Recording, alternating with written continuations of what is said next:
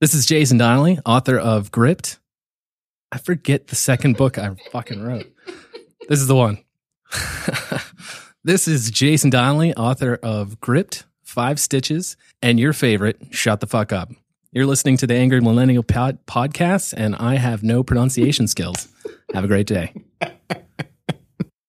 Thanks for tuning in and welcome to the Angry Millennial Podcast with your host, Jose Rosado, and co-host, Stevie Chris, where we talk to creatives and entrepreneurs from all walks of life and passions about the creative lifestyle, the good, the bad, and the ugly. Be sure to check out our site, theangrymillennialshow.com, and sign up for our newsletter to be eligible for prizes and giveaways, as well as stay up to date with new shows and upcoming guests. Hope you enjoy the show. Hey guys, who doesn't love really well-designed photography clothing? Check out clickgearclothing.com, a lifestyle for urban photographers. All Angry Millennial listeners can use coupon code ANGRYPHOTO to receive 20% off any order. And the first 3 people who sign up for our newsletter after the show will get a free $25 gift card. Now, guys, be sure to also check them out on Instagram at Click Gear Clothing Ltd. What's going on, AM Nation, and welcome to the Angry Millennial Show. Today, we're here in Zinepac's offices in New York City at WeWork, oddly enough. Love that. Chatting with co-founder Kim Kaupe. Kim, how you doing? I'm good. How are you? Good. I must say, I'm a huge co-working fan. So I'm even on the board of a co-working space in Maryland. I love Not it. as big as WeWork, but I'm a big WeWork trying. super fan. If you go to their homepage, actually, WeWork.com, you will see my big fat face. So I am a big WeWork supporter. You were even telling me that it was so far as you were on a billboard? Is that right? Before we were starting? Last winter, WeWork had myself and I think it was 2 or 3 other founders on a billboard in the middle of Times Square. Holy shit. Which was really cool. I think my mom almost cried. I made it, Mom. I made it. Who were the other 3? I don't even remember, honestly. I have a picture. I should Google them. Yeah. I want to see that. Pretty neat. Because I'm looking at it, I'm coming around the corner and I'm like, that does make sense. Yeah. You know, especially nowadays where everything's going. It's awesome. So recently, I had the pleasure of hearing you speak at the Next Gen Summit here in New York. That's how we met.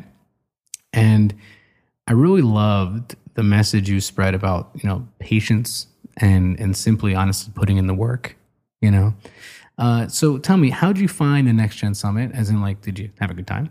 And tell us a bit about what went into your keynote. I love the Next Gen Summit. I always try to speak at colleges or to young people as much as I can, because I feel like when I graduated college in 2008, entrepreneurship wasn't something that people talked about. There wasn't a college of entrepreneurship, or I think there was maybe 1 or 2 entrepreneurship classes. But what's really changed now in 2016 is you see this emergence of entrepreneurship being cool and sexy. Right. And that's thanks to, entertainment with movies like The Social Network with, Justin Timberlake and all these great big movie stars. It's on the small screen with shows like Shark Tank and Billion Dollar Buyer. So you're seeing that go into households every single week. And entrepreneurship has suddenly become something that's not kind of this untalked about thing. It's very much front facing, and people are really excited by new things, whether it's Uber or Lyft or all these new entrepreneurial endeavors that are coming into a popular space. So I think speaking to that next generation and saying it's not some scary, weird thing that we're not going to talk about. You can be an entrepreneur or you can be an intrapreneur. You can go to a corporate workplace and start a whole new division of Bank of America. And that's awesome. And, I'm definitely not one of those entrepreneurs who is screw corporate, never go back. Yeah. I love corporate. I worked at corporate for years. Where'd you work? I worked at Condé Nast for 2.5 years. Yeah, nice. They do Vogue and Vanity Fair. I'm familiar. What'd you do? I got my street cred there. I earned my That is a great way to meet some of the big business players in New York. Let's be serious. I mean, any event you went to with that thing. My God, it's huge. And I tell people all the time, if you're thinking about becoming an entrepreneur, it's not a half bad idea to go work at corporate. If you're thinking of starting your own app, you're going to start the next Uber of vegetables. Go work at Uber for a year, see how their back end works, see how their data analytics work, see how their customer service works, so that when you leave, all those mistakes that you would have made on your own, you already have a playbook to say like, oh, well, I'm just going to kind of do it exactly how Uber did it. Right. What's funny is you mentioned that, and I tell people all the time, like, that's not a bad thing. And they look at it like, oh, that's unethical. I'm like, not really, if you think about it, because any job gets you on-the-job work experience. If you're smart enough to choose a company that is in line with your entrepreneurial endeavors outside of work, you're just being smarter about what you're, where you're giving away your 20s, if you will, Exactly. And especially because, let's say it, and like you said, entrepreneurship was this thing where for a long time it was, and it sounds horrible to say, but it was like the Henry Fords and Steve Jobs of the world, or you owned a pizzeria. And that was what people assumed was entrepreneurship. That's what I assumed. Right, right. Naturally so. And because we're the same age. I graduated college in 06 and grad school in 08. And so it was, for me, it was the same thing. It was like I wanted a corporate job, couldn't get it, just did entrepreneurship. But let's be real here. It is pretty shitty. Like, it's cool, but it's not sexy at all. All right. And then you sit there and say, but if, like you mentioned, I remember when I was in college, the only thing they had was like one class. It wasn't even enough to be a minor. No. And then now you have entire colleges or majors dedicated to it. Oh, my alma mater, University of Florida, we have a College of Entrepreneurship down now. No I flew down there in December and did a whole symposium, which was amazing. But I'm going, oh my God, how much can change? Right. I was there in 08. I think the College of Entrepreneurship opened up in like 2014. And I'm going, my God, like what a difference 5-6 years makes. It's huge. Yeah. So whenever I can, I always try to go and speak to young people, because I'm also a big believer of, if you see it, you can be it. So there's that semblance of like, oh, well, I've never seen a Black president, so like maybe I could never be that. Right. So, if you can see it, you kind of set this standard of like, well, I am a young woman, maybe I can own my own business. Right. Or you figure, like, I always think about the commercial for Mazda where they talk about the guy who broke the 4-minute mile. And for years, everyone said it physically couldn't be done. And then when he did it, within the next like year, 5 more people broke it. And it was kind of like the same thinking, people can tell you something's impossible up and down, but in reality, it's just go fucking do it, Totally. So that's really cool. And that you do that. So let me ask you one thing before I go to the next question. Have you always been like any kind of, do you actually mentor anyone kind of unofficially, officially, or is it more just in terms of like just giving back to the community and doing keynotes and stuff? No, I don't know if they would consider me their mentor, but I consider them my mentees. No, there are definitely people that I check in on. A couple of people that I got internships this summer that I was just so excited that I check in with them every 2 or 3 months. How's it going out there? Yeah. Or they'll check in with me. So whether it's an official or an unofficial sort of thing, I always try to, probably to a fault, I just try to help as many people as I can. I'm such a sucker for it. Yeah, same here. I mean, and it's funny because I have like a bunch of like high school, college age kids who a whole gamut. Like one does like a daily vlog on YouTube. The other one's a photographer who wants to be a photojournalist, and they're all local to me. And I teach at the college. And I'm like, hey, if you guys ever want, just come. They're non-credit classes. You can sign up whenever. And it's funny because one of them was telling me about how he shot so he goes to a Catholic school, but he shot his old public school's high school graduation. And he goes, what's funny is my mom was really proud of the photos and wanted to get some printed. So she took him down to like Staples, right? And went to get them printed. And apparently they gave her a lot of shit because she didn't have a release signed. Because they thought they were professional photos. And she's saying up and down, my son took these. He's 17 years old. Aww. Like, and he had to go down there and tell them like, no, those are mine. Right. And he's like, but that was kind of cool that they thought some like old pro took him. And he sent me a text about it. Like, dude, that's fucking cool. It's amazing. That's awesome. And he kind of jokingly said, he goes, well, so he got something else. So his career's kind of already been like kind of going well. So he said to me, well, I kind of told them that you're my mentor. I hope that's fine because we never really actually had that conversation. And I go, dude, that's fine. It's kind of like dating, right? Like, do you have to ask? Right. You have to label do you have it. to wait? Like, are you my boyfriend? Like, are you my mentor? Like, Right. I don't know. Right. Maybe I'm just assuming that I have tons of mentees and they're just trying to casually date me. I don't know. There could be that. There could be that. Who knows? Yeah. What's funny was like we were talking about it not too long ago, and we were mentioning how like there's someone who was my first person who hired me out of college when I was still in grad school, and I'm still friends with to this day. And there's another guy who, when I was writing this article, I hadn't thought about in probably 8-10 years, and it was a team leader. So you know where I'm going with this, for a door-to-door office supply sales job. So I was going around selling paper and toners, right? I had that job for 1 week. I walked around, I worked 12-hour days. I think I got a paycheck for like $49 at the end of the week. And I said, I can't do this anymore. Great. So, but what's funny was that one team leader guy was a mentor. You know, I knew that guy for 4 days of my life. You know, and when I quit that job, I genuinely felt bad for letting him down. That's wild. I mean, who the hell is this guy? You know, and but it's how it goes, right? It's like you can't really label it. Some people in your life for a day or an hour, a minute. Some people in your life for all of it, and they still have a very, really strong impact on you. It's true. You know, it's kind of weird how it works. So tell me, speaking of that, what's been your favorite, most rewarding keynote you've done to date?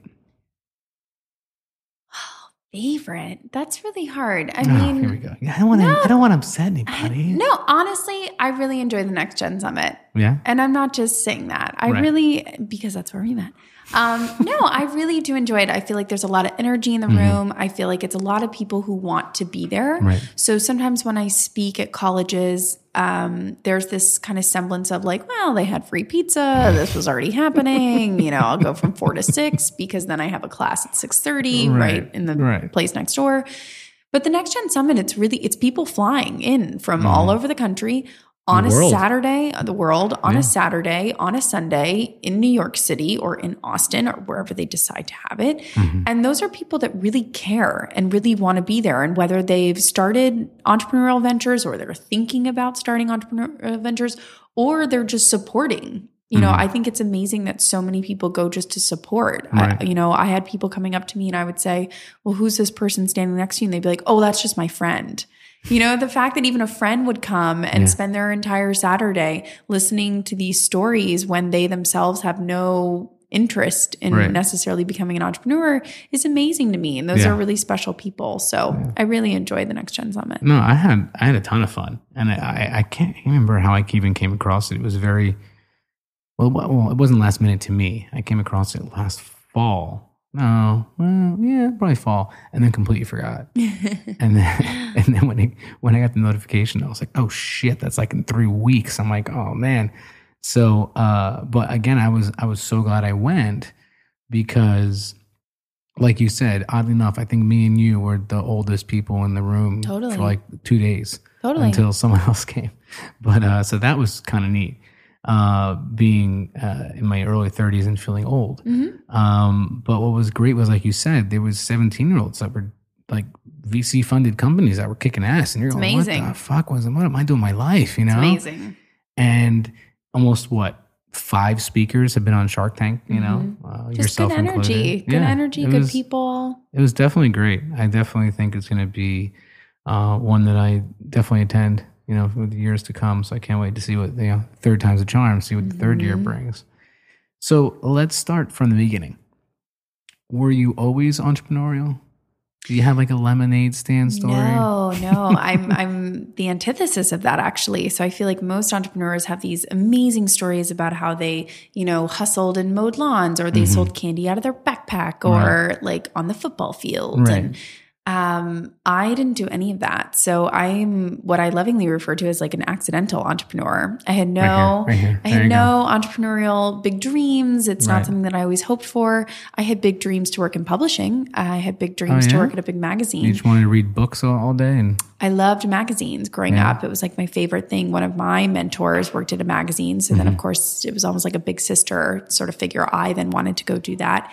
which I ultimately did. And I moved to New York and started working at Condé Nast, and it was an amazing experience. Where are you from originally? Florida. I'm originally from Florida. Okay. Yeah. Where about? So West Palm Beach. I'm horrible at Florida. That's like it's about an hour and a half north of Fort Lauderdale. Okay. Or like 2.5 hours away from Orlando. Right. So I feel like Orlando, Fort Lauderdale, most people know where those are. Yeah. So those are key cities. Nice. But yeah, I really wanted to work in publishing. And so I moved up to New York to do that and kind of got my wish. Did that for 2.5 years and just felt like I really wanted to try something different. Went and worked at this ad agency. I lasted about 2 weeks before I was like, oh no, I made this terrible mistake. I don't actually really like it here. Right. But everything happens for a reason. And that's where I met my co-founder, Brittany. No shit. And so I had kind of confided in her, like, I hate this place. I think I made this horrible mistake. I think I'm going to call Condé Nast back because I know they haven't filled my position yet. And I think I'm going to cry and beg for my job back. Right. And she said, well, wait, like, don't do that. And of course, that doesn't sound very appealing to me. I don't like groveling. It's not like, a very sexy thing to do. Did you do like a Jerry Maguire exit too? Yeah. Who's coming with me? Yeah. Not something that I want to do is go groveling back. That's for sure. So Brittany was like, I have this idea and you'd be an amazing co-founder. And I know a lot about music, but you know a lot about magazine and you have all these contacts and I have contacts. And what if we got together and we sat in a bar one night and just kind of hatched this plan. And we both said, we know statistically that most startups fail. That's not a surprise. You can Google that. I mean, that's just, I think it's like, 8 in 10 startups will fail. So we said, statistically we will fail, but we will have an amazing story that when we go get new jobs, it will say CEO on our title. And like, how funny will that be? So we had all these plans of what we were going to do when it didn't work because we're like, well, statistically, like this is totally going to fail. So, we should plan for failure. That we did no planning for success. So we had no business plan. We had no forecast. We had a napkin. We had a bar napkin and it said, make money, have fun. 4 words. That was our business plan. Right. And we quit our jobs. And we had about 3 months saved up where I could pay the bills and she could pay her bills.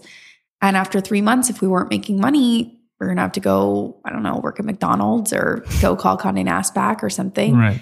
But lucky for us, it's been 5 years and I haven't had to call Condé Nast. So it's so lucky for me. I never had to make that groveling call. And do you still have any friends over there who have been kind of following your story? I do. I have some dear friends over there still. Nice. So they're That's great. Cool. That's I don't know if awesome. Condé would take me back at this point, Right. but Probably like, listen, stop. No. it's not you, it's us. Yeah.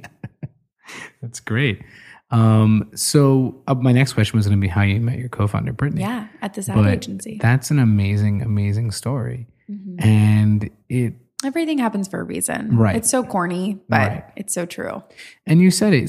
So how long, so when you were there for 2 weeks, how bad was it that you literally thought 2 weeks was enough to gauge what an entire job role was going to be? Yeah, it's just a lesson. Now I think there are so many wonderful sites like The Muse with like Catherine Minshew runs, Glassdoor, et cetera, that you can kind of look up like what's the vibe, what's going on here. And for me, I knew I wanted to leave Condé. A friend had set me up. I didn't even have a resume. I had like met this guy for coffee and he's like, I have this position. I think you might be good for it. It was an event. It was a small agency that did event activation. So they had like Gatorade and LG and I was doing events at Condé. So they were like, we need somebody. Right. You have the event experience. Like this could be a really great fit. And I was just, I don't know. I was like 24 at the time. I was just kind of like, yeah, sure. Why not? Like, rolling with the punches sort of thing. And I didn't really do a lot of homework of like, try to find somebody on LinkedIn who used to work there, ask them why they left, like all that sort of like quote unquote due diligence that you're supposed to do before you go work somewhere. Yeah, you were 24. I think people wouldn't fault you just for I was 24. Not leaving a job before you had a new one. Yeah, I was 24 and I was just kind of like, seems like a good whatever. And just kind of like rolled on into it. And once I rolled into it, I was kind of like, oh, wait, like I don't actually like this. Whoopsies. So was it not a culture fit? It just wasn't a culture fit. And I was coming from an environment which was very different. So I started at Condé in 2008. I left in 2010.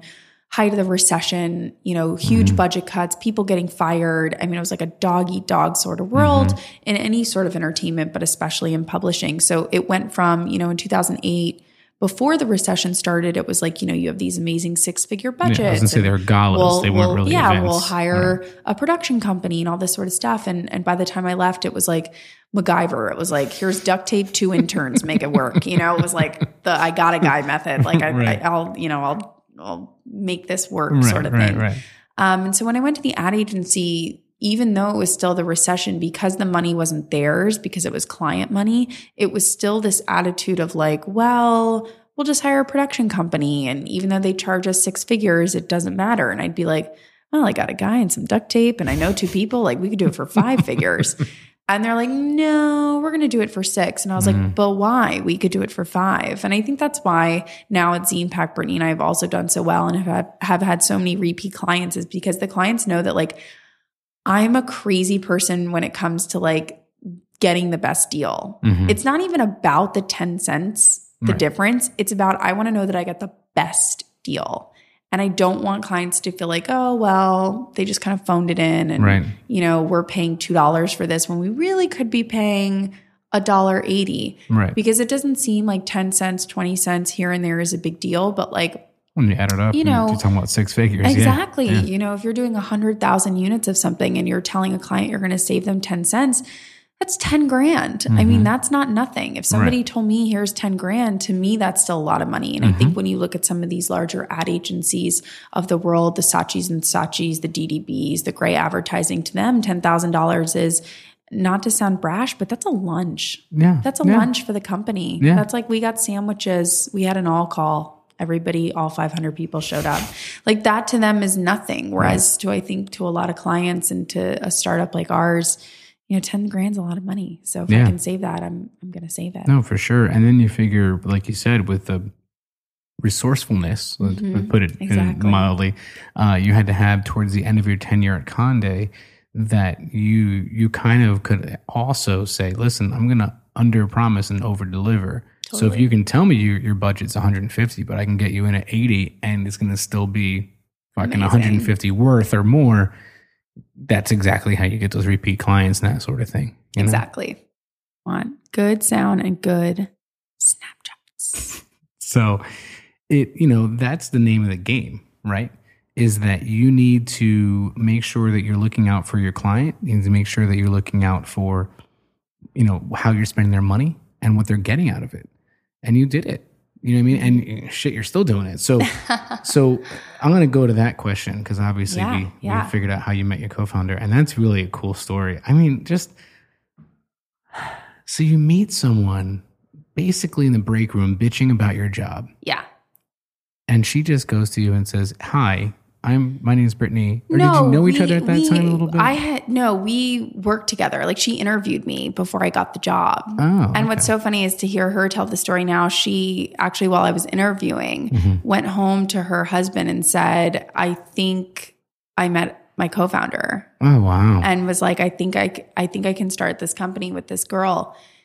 And so she already had the idea already. She just needed to find the right person. And he's like, what are you talking about? Like, what? And she's like, yeah, I think I'm going to convince her to come work here. Because what's so funny is the minute I went to her and was like, this place sucks. She's like, oh, I know. Like, I know it sucks. Like, I got you to come here because I want you to like start this other thing with me. No shit. Yeah. So I was like, are you out so of your like catfished She totally catfished me. Wow. Yeah, for sure. She catfished me. There's no two ways about it. That's interesting. And, the one thing that I kind of thought was great. So talking of, right, let's just move on to Zine Pack. And it's shocking to note that when you all started Zine Pack with the creative director, Abby Downing, within just weeks, you were on Walmart shelves. Is that true? Yeah, that's totally true. Okay. How? Let's be honest. How? How? You're like, dude, those Condé Nast contacts, bro. No, going back to really why I always tell people that corporate is so important. And Brittany worked at corporate and I worked at corporate. So Brittany worked at corporate at a record label for 5 years. And again, I harp on it with people I speak to, whether it's mentees, whether it's people at the Next Gen Summit, never lose contact with people ever. And there's no excuse now that there's LinkedIn and Twitter. Right. I mean, back in the day, sure, there's an excuse, but now you really don't have one. Brittany had stayed friendly with the Walmart buyer. She was in her late 30s woman. So even after Brittany left the record label, they'd exchange emails every so often. If she came to New York, they would, grab a drink, even though there was no way that her and Brittany were working together because Brittany had left the record label. She was working at an ad agency that has nothing to do with Walmart. They stayed friendly just because you stay in touch with good people that you kind of meet along the way. I joke, you kind of pick them up like tokens and you put them in your Easter basket and you keep them in there. I'm not going to lie. You got tokens on Easter. I feel bad for you for your... some candies, whatever.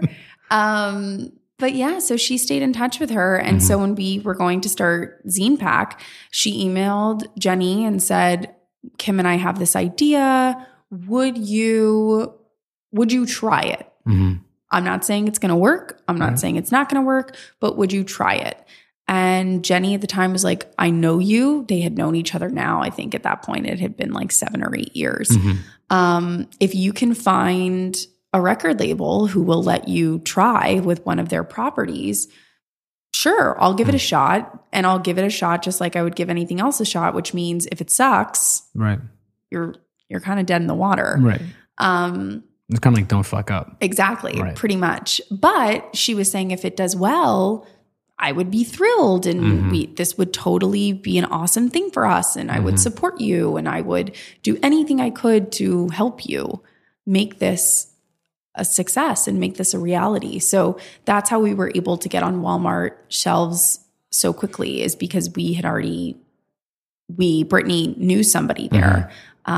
Which was really helpful. But I think it kind of all circles back to the core idea of especially in today's day and age, it's very use it or lose it. You kind of run through people and you're like, can you help me? No, next. Can you help me? No, next. Right. And it's all about those relationships and it's about meeting people. And if you meet someone and they're a good person, keep them around because they might not be handy right this second, but Brittany couldn't have known in 2006 when she started her job that contact was really going to make sense for her in 2011. I mean, talk about the long game. I mean, there's no way she could have foreseen that. No, for sure. And it's funny, you mentioned it, it's one of the shittiest, most annoying things about our society nowadays is everyone's a Tinder fucking society, right? It's it's hot or not, nope, yes, nope.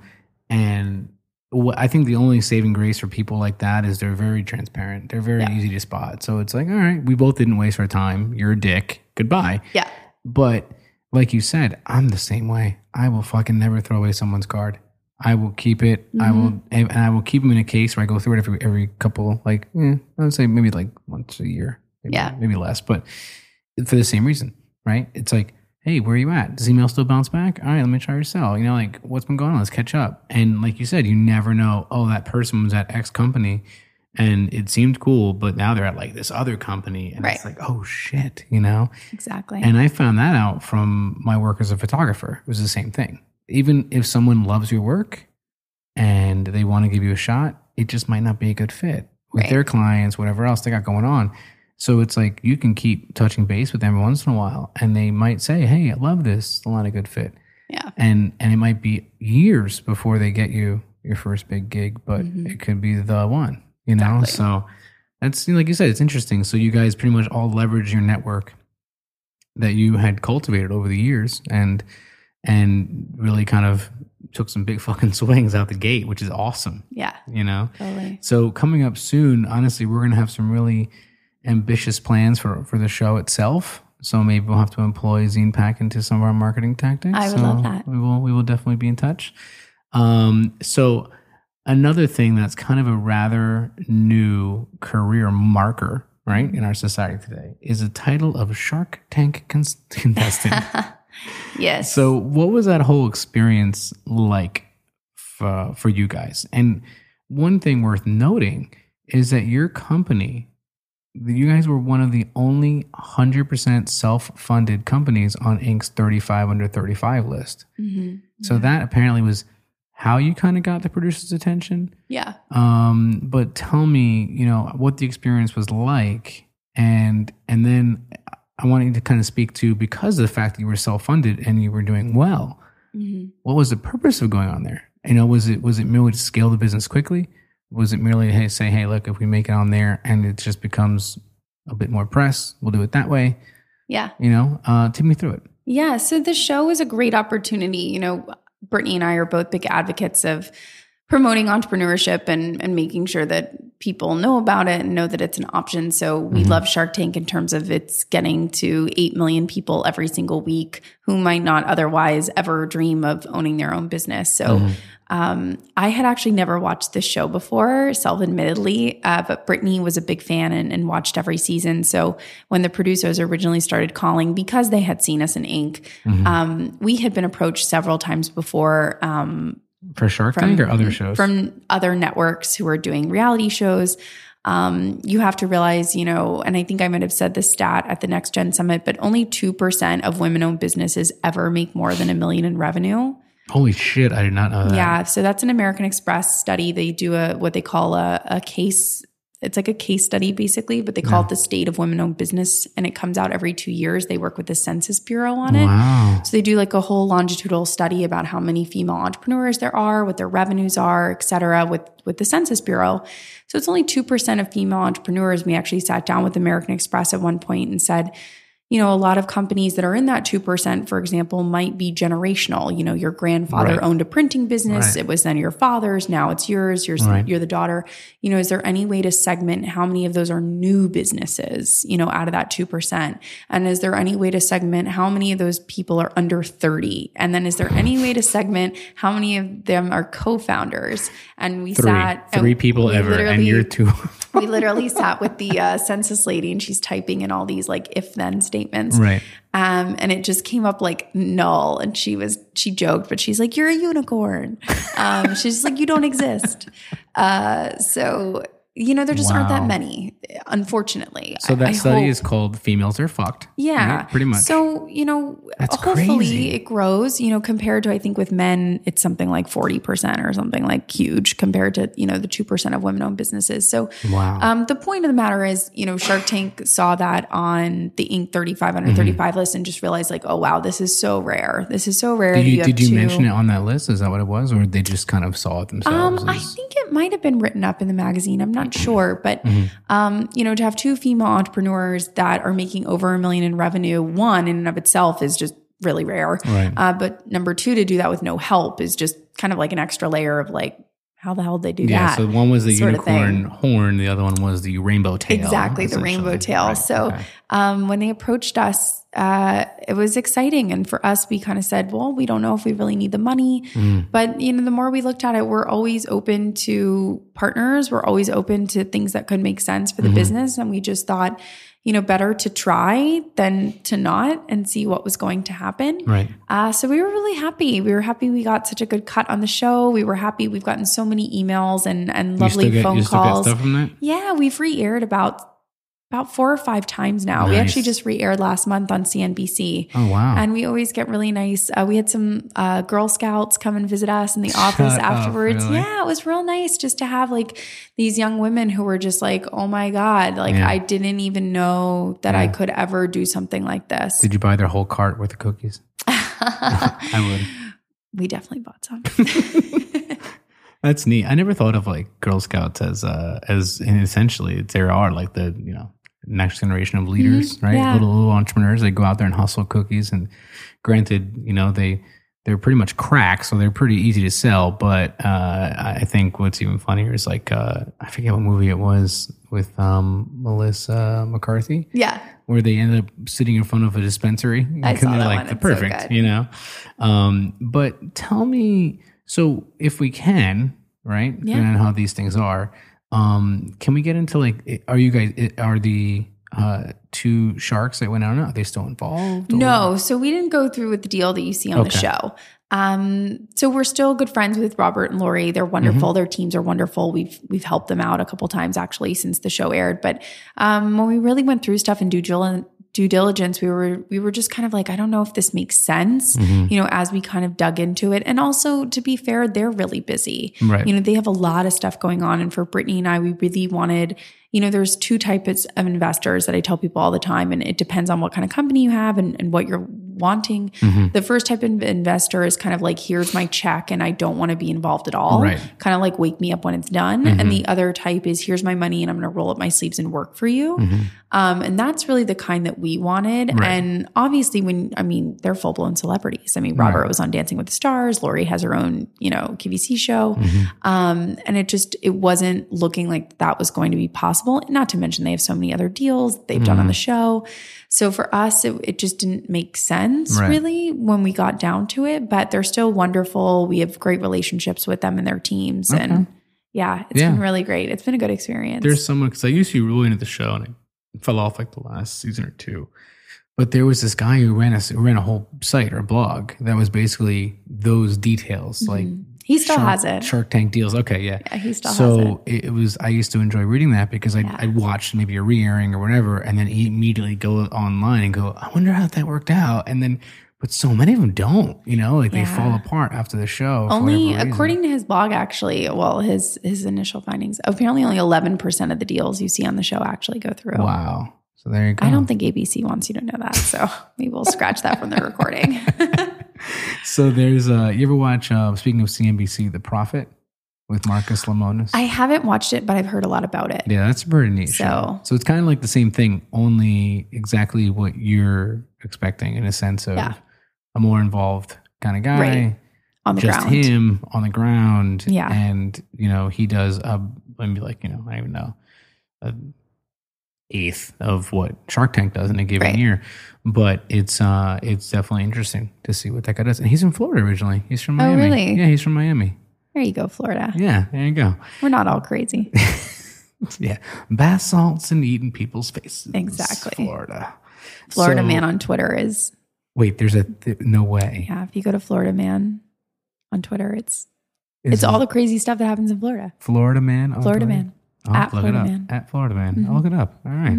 So I know, speaking of that, right? Like not even being on the show and after the show, even I remember reading a blog post where you guys were talking about how crazy it was being pretty much on standby. Yeah. Right? For months, not knowing when you'd get the call. Right? So kind of, what's that like? Is because you sit there and say, okay, they approach you, they want you on, and then it's just... Well, we taped pretty quickly. I think they approached us in July and we taped in September. What was hard is that once we taped in September, our episode didn't air until April. So it was like 9 months of keeping almost like a baby. I now know what it's like to birth a baby. I birthed a Shark Tank baby where I kept a secret for 9 months and couldn't tell anyone. To break it to you, it gets really hard to keep a secret at 8 or 9 months. I know. It's a real baby, but just saying. But we couldn't tell anybody. So it was really hard because for those 9 months, I think the season starts officially in September, I think, or October maybe. Right. The fall, the new TV shows come back. I think that's September. Yeah, about September. And then the Shark Tank wraps up in May. So they have like an episode every single Friday. And they tell you only 2 weeks before you're going to air. No shit. So every 2 weeks you're kind of sitting there on Thursday, like willing the phone to ring, like, are we going to air? Are we going to air this month? Are we going to air next month? Are we going to air the month after that? Nothing? And there's nothing. So that was the really hard part of waiting and knowing, like, is our life going to change in 2 weeks? And we just have no idea. Right. And we can't tell anybody.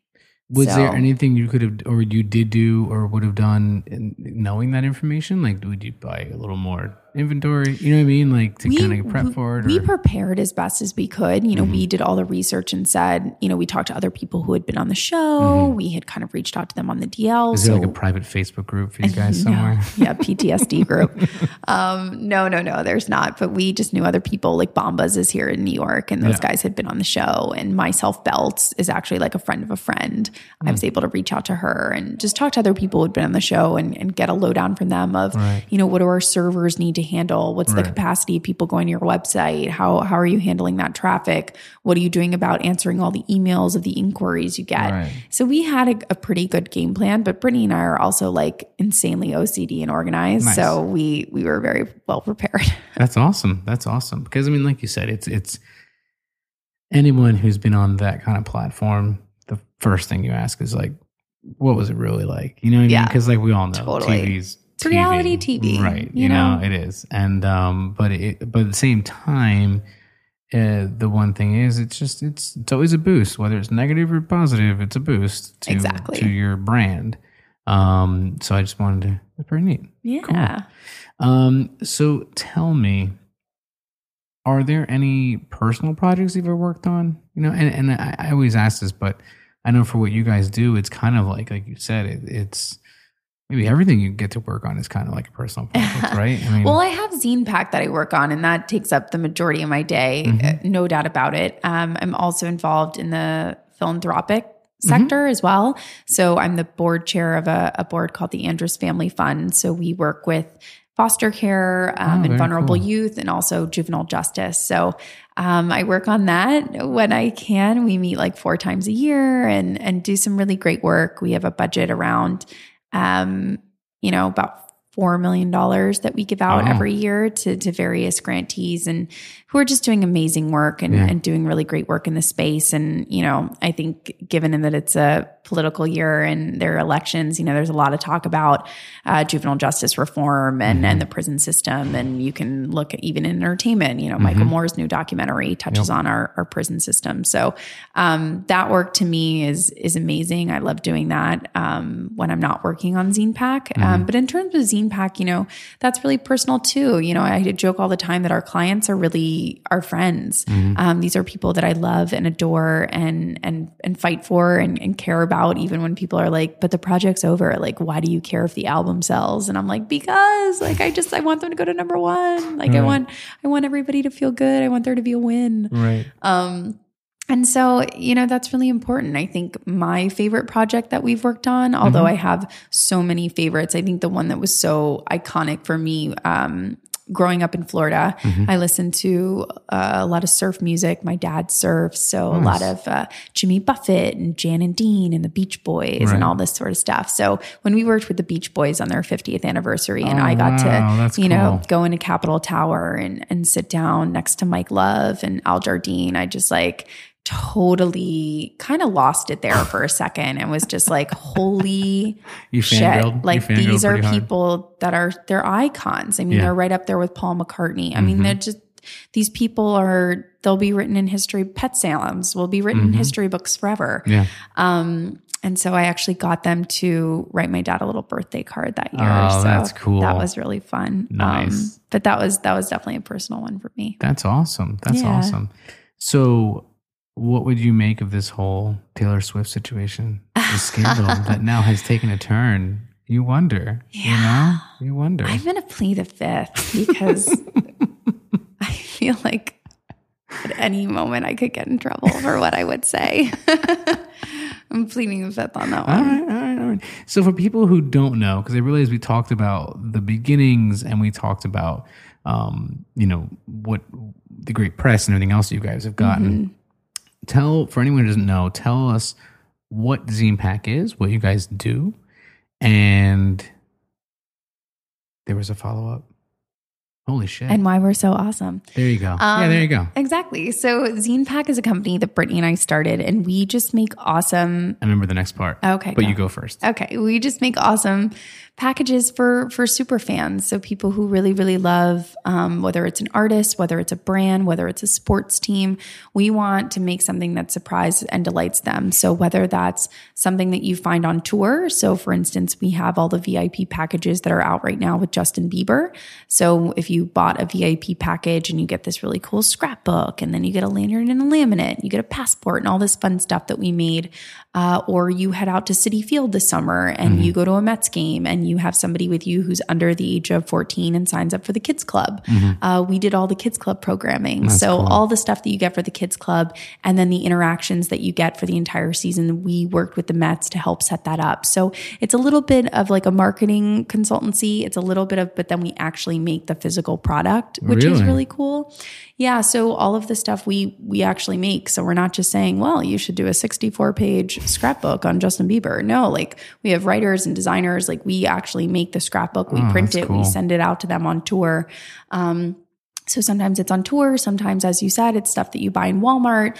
Sometimes, like I said, it's stuff that you pick up at a game or at a sporting event like Citi Field. So our stuff can show up in a number of different places, whether that's directly with an artist. Sometimes it's on their online store. So if you go to, lindsaysterlingstore.com, there'll be a coffee table book that we made for Lindsay Sterling for her fans. So nice. it can be in a number of places. That's awesome. So you guys just outsource the material, or you guys just bring in the materials and then you build it however you Yeah, so we do all the creative and the editorial and the design. So sometimes we're working with corporate clients like American Express, or we just did something with Amazon that was internal, actually, for like their internal, Amazon has thousands of employees. I just meant like Amazon's so big, they would do that. Yeah, for their internal conference. We made a really cool like workbook that had like stories about people that had been featured on Amazon. It was awesome. That's pretty cool. Yeah. Nice. You can check them all out on our website, which is Zinepak, ZINEPAK.com. All right. And for people who don't know, that is kind of a hodgepodge of what? Magazine and package. Yeah, right? exactly. Zine like magazine and pack like package. Right. Cool. So my follow-up is, one thing I want to note that was pretty interesting was when I was doing my research, you actually have done business with my old job with Town Square Media. That's right. So when you guys did stuff for the concert at Hunter Mountain, right? So the so Country we Music did, Festival? yeah, we did Country Jam. We've done Mountain Jam, Loudwire. Actually, my old mentor currently works there, so that's why we were able to get that business. Carolyn Chauncey, yeah. Huh. Look at that. I know. Interesting. 7 Degrees of Kevin Bacon, kids. You have no idea who you're connected to. That is too funny because as soon as I saw that, I remember I sent it to you and you were like, oh, small world. And then I never realized my brother still works there. See? Small world. That's pretty funny. So that's cool. Now, my follow-up was, what specifically does Zinepak look like in terms of the operations now? Is it, so you have you two co-founders, right? And then you still have executives, right? So you have other executives? Yeah, so Abby, our creative designer, has been with us from the start. She's absolutely amazing and so imperative to our business. We have Carly and Amy upstairs who are just amazing, project managing, production, all that stuff. And then, kind of you touched on it a little bit. I came from Condé. We have an army of freelancers who work with me who thou shall not be named because they may or may not still work for Condé. Right. They kind of moonlight for us on nights and weekends. But, again, I tell people all the time, it's 2016, right. We're in the game of the hustle. Oh, like everybody has a side hustle, So I always tell people, yes, I know you're working at corporate and I know you signed paperwork that said, I'm going to only work at Bank of America from 9 to 5 and I'm not going to do anything else. But it's like, if you get a little side hustle, like just don't tell anybody, keep it on the DL. So a lot of times when we're working with people, we might not put their name in the project or we might not credit them. We don't want to get anybody in any trouble. Like ghostwriter names or something like that. Exactly. It's just kind of like, you side hustle it. Yeah. I'm a big proponent of the side hustle. I am too. I mean, and to me nowadays, you said it, you can't not do it because nothing's fucking guaranteed anymore. There's no more gold watches. There's no more, you're not going to work somewhere for 15 years. Exactly. So it's kind of like you just hedge your bets, mitigate your risk however you can. And if that means do this on the side until exactly what you and Brittany did, Exactly. Do this on the side until we can do it full time, and then fuck it, never look back. Exactly. You know? All right. So now we're going to go into the deeper realm. So these last few questions are pretty deep. Okay. All right. Just fair warning. I understand. So tell me, what's the biggest risk you've taken in your career? The biggest risk I've taken, I think most people would say quitting my job in 2011. You know, January 2011, we were still, I mean, God knows, I think we're still in the recession now, but you know, we're definitely still in the recession in 2011. I had friends that couldn't find jobs. So for Brittany and I to quit jobs where we had nice salaries with 401ks and pension plans and vacation days to try this crazy idea, you know, pretty big risk. Because had it all epically failed, it might have been, I mean, we were pretty naive at the time. At 25, I was just like, I'll get another job. Yay. But I look back now and I'm like, no, it might have actually been kind of hard to get another job. So I think looking back now, thank God for my naivety, because I just didn't know any better, but that was a pretty big risk. Yeah, no, for sure. I mean, you said it, and especially in the fact that like, you know, you just got there too. Oh, You yeah. know what I mean? Like someone would argue like, hey, relax, totally. you know, like give it a year or two. Totally. And then see what's up. Exactly. But that's pretty cool. So name your biggest fear creatively. My biggest fear creatively is not being happy with what I do every day. And that's just more of a life thing too. No, but that's a big one. Yeah. Yeah. Because if you're doing your own thing and it sucks while you're doing it, go back to being corporate. Exactly. Right? And having a steady paycheck. Yeah. Name the most meaningful moment in your career thus far. Most meaningful moment. Oh my God, I have so many. It's so hard to choose from. I think when Brittany and I hit 1 million in revenue, that was really special. I will never forget that. You hit the null unicorn. We did it within the first year of our business. Shit. Yeah. And I just remember being like, oh my fucking goodness. Like, this is some real shit. Yeah. I don't know why it didn't seem real until then. Right. But it got really real. Yeah. And I was like, oh, wow. Yeah. Yeah. That's that was a big moment. crazy. I didn't know it was in the first year. Yeah. Wow. Yeah. So on the opposite end of that spectrum, what's been the biggest regret in your career? I have a lot of regrets, but I would say probably our biggest one is Brittany and I didn't ask for help soon enough. So kind of in the beginning, most women have this Superman factor of like, we can do the laundry and cook and raise the kids and do all this stuff. So we're like, we're going to do all this stuff by ourselves. And now we're in so many different like young entrepreneurship council. And I'm in a group called Dreamers and Doers. Like you're in so many different communities that you can literally Facebook message and say, oh my God, does anyone know a CPA? Oh my God, does anyone know a good lawyer? And you have tons of people who are going to respond and say, sure, yeah, I got a guy, no problem. Right. So I think in the beginning, had we asked for help sooner, it would have been a lot easier. You know, Brittany and I were trying to Google YouTube videos on how to use QuickBooks. I mean, what we should have done is pay $50 for somebody to like do it for us, to get a bookkeeper instead of watching 8-hour tutorials on QuickBooks.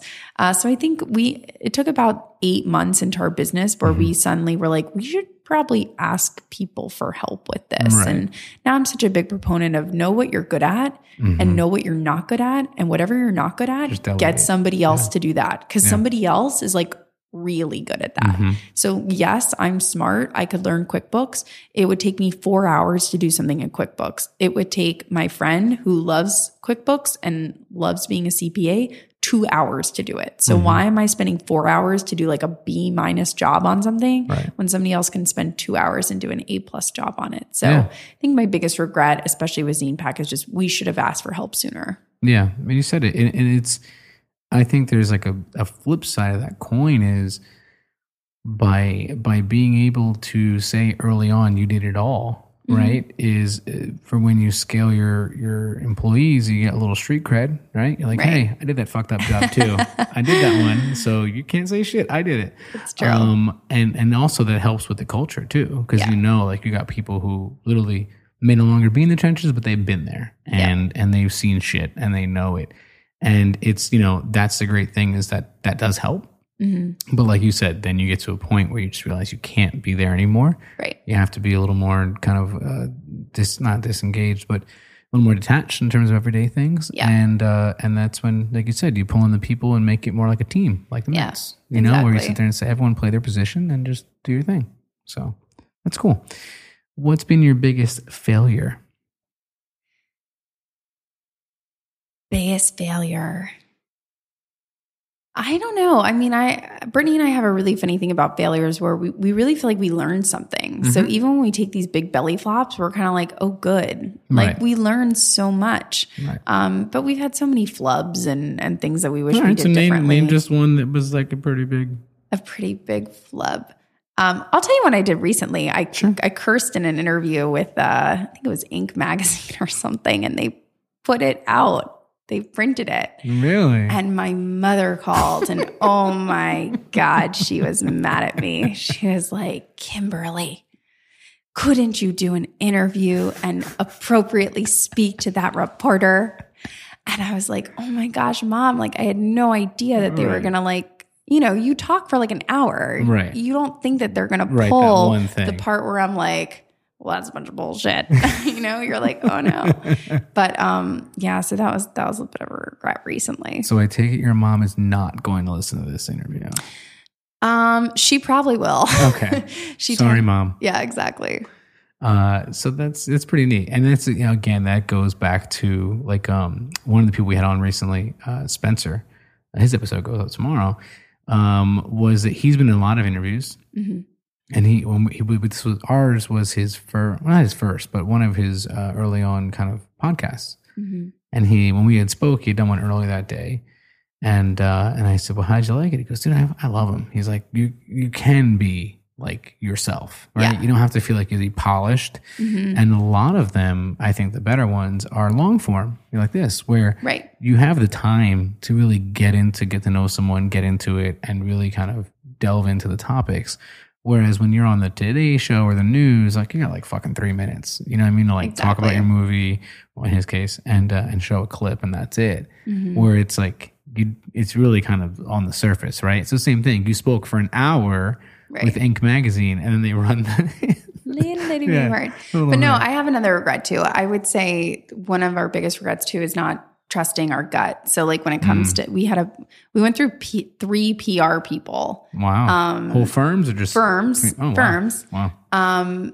And we just kept not trusting our gut. And this one's going to be different. And this one's going to be different. And in our guts, Brittany and I just knew like no one is going to pitch us like we are going to pitch us.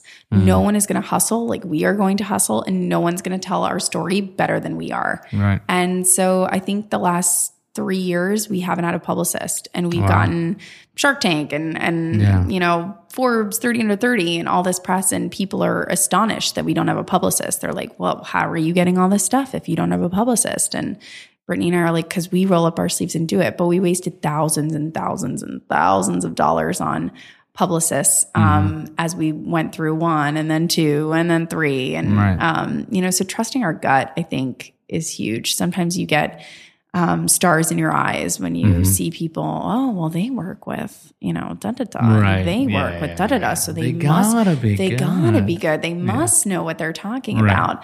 But even all that glitters isn't gold. No, it's true. Just a piece of shit with glass in it.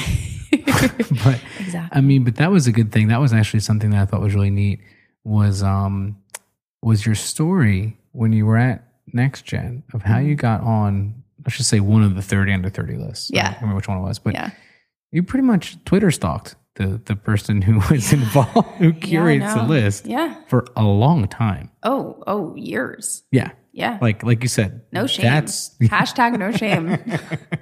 That's shame. Dedication right there. Yeah, no. I still do that. Right.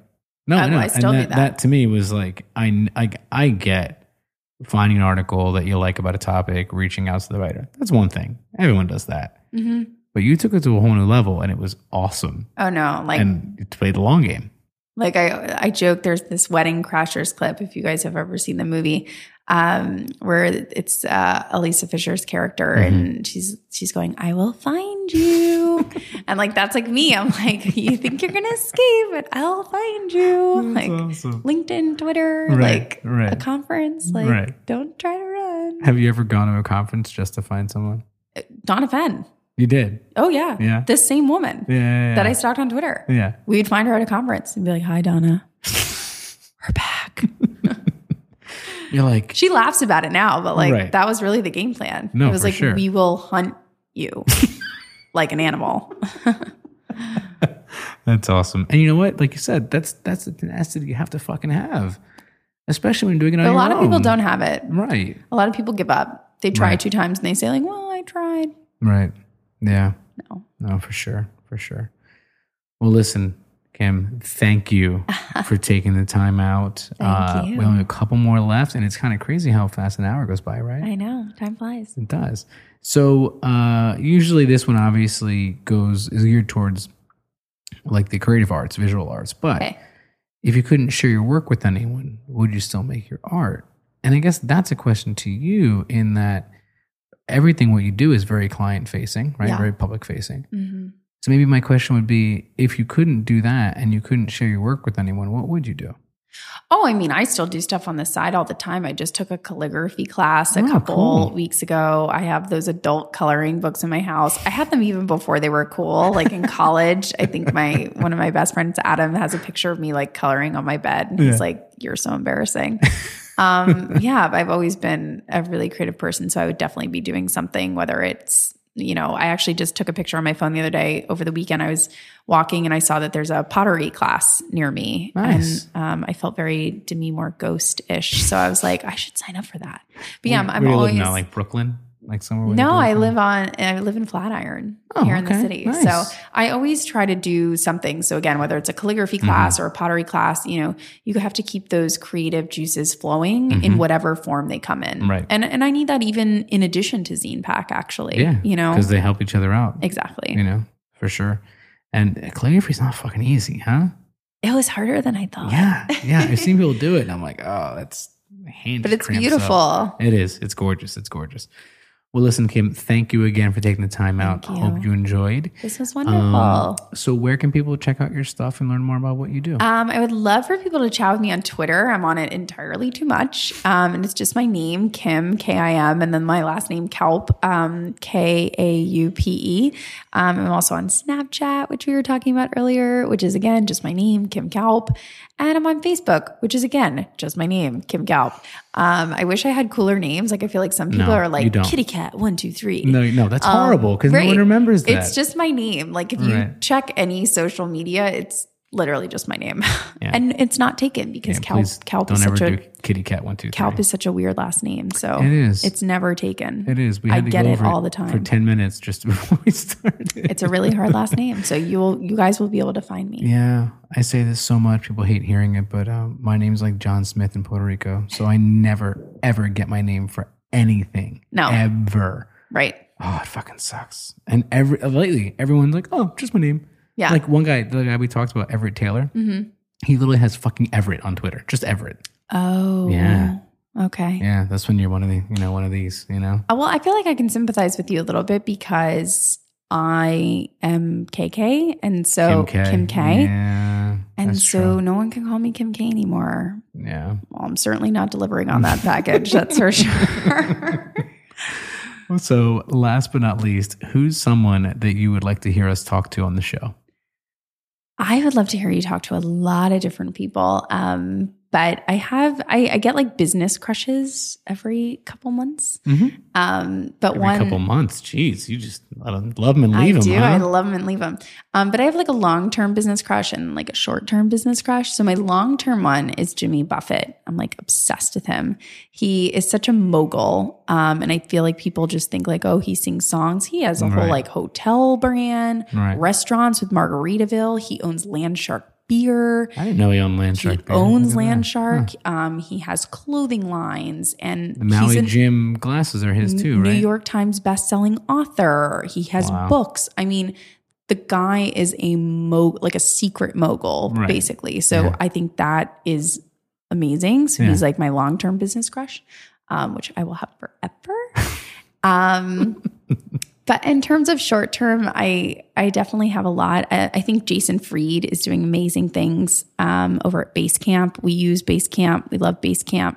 So big shout outs to Jason. I have a lot of good friends who are in the entrepreneurship field who are doing amazing things. Adam Schwartz, who works over at Busted Tees, doing really great work. And he has got 2 of their t-shirts. Yeah, he has a new company, The Loyalist, that he's working with. So really great people doing really great things. So nice. Yeah. All right. Well, listen, thank you again. Thank Taking you. the time out. I'm glad we finally got to make this happen. Yeah. After, what was that, April? I can remember when we met. Time flies. In April? Yeah. So thanks, and hopefully we'll talk again soon. Thank you. I'm excited. Thanks for having me. All right. Take care.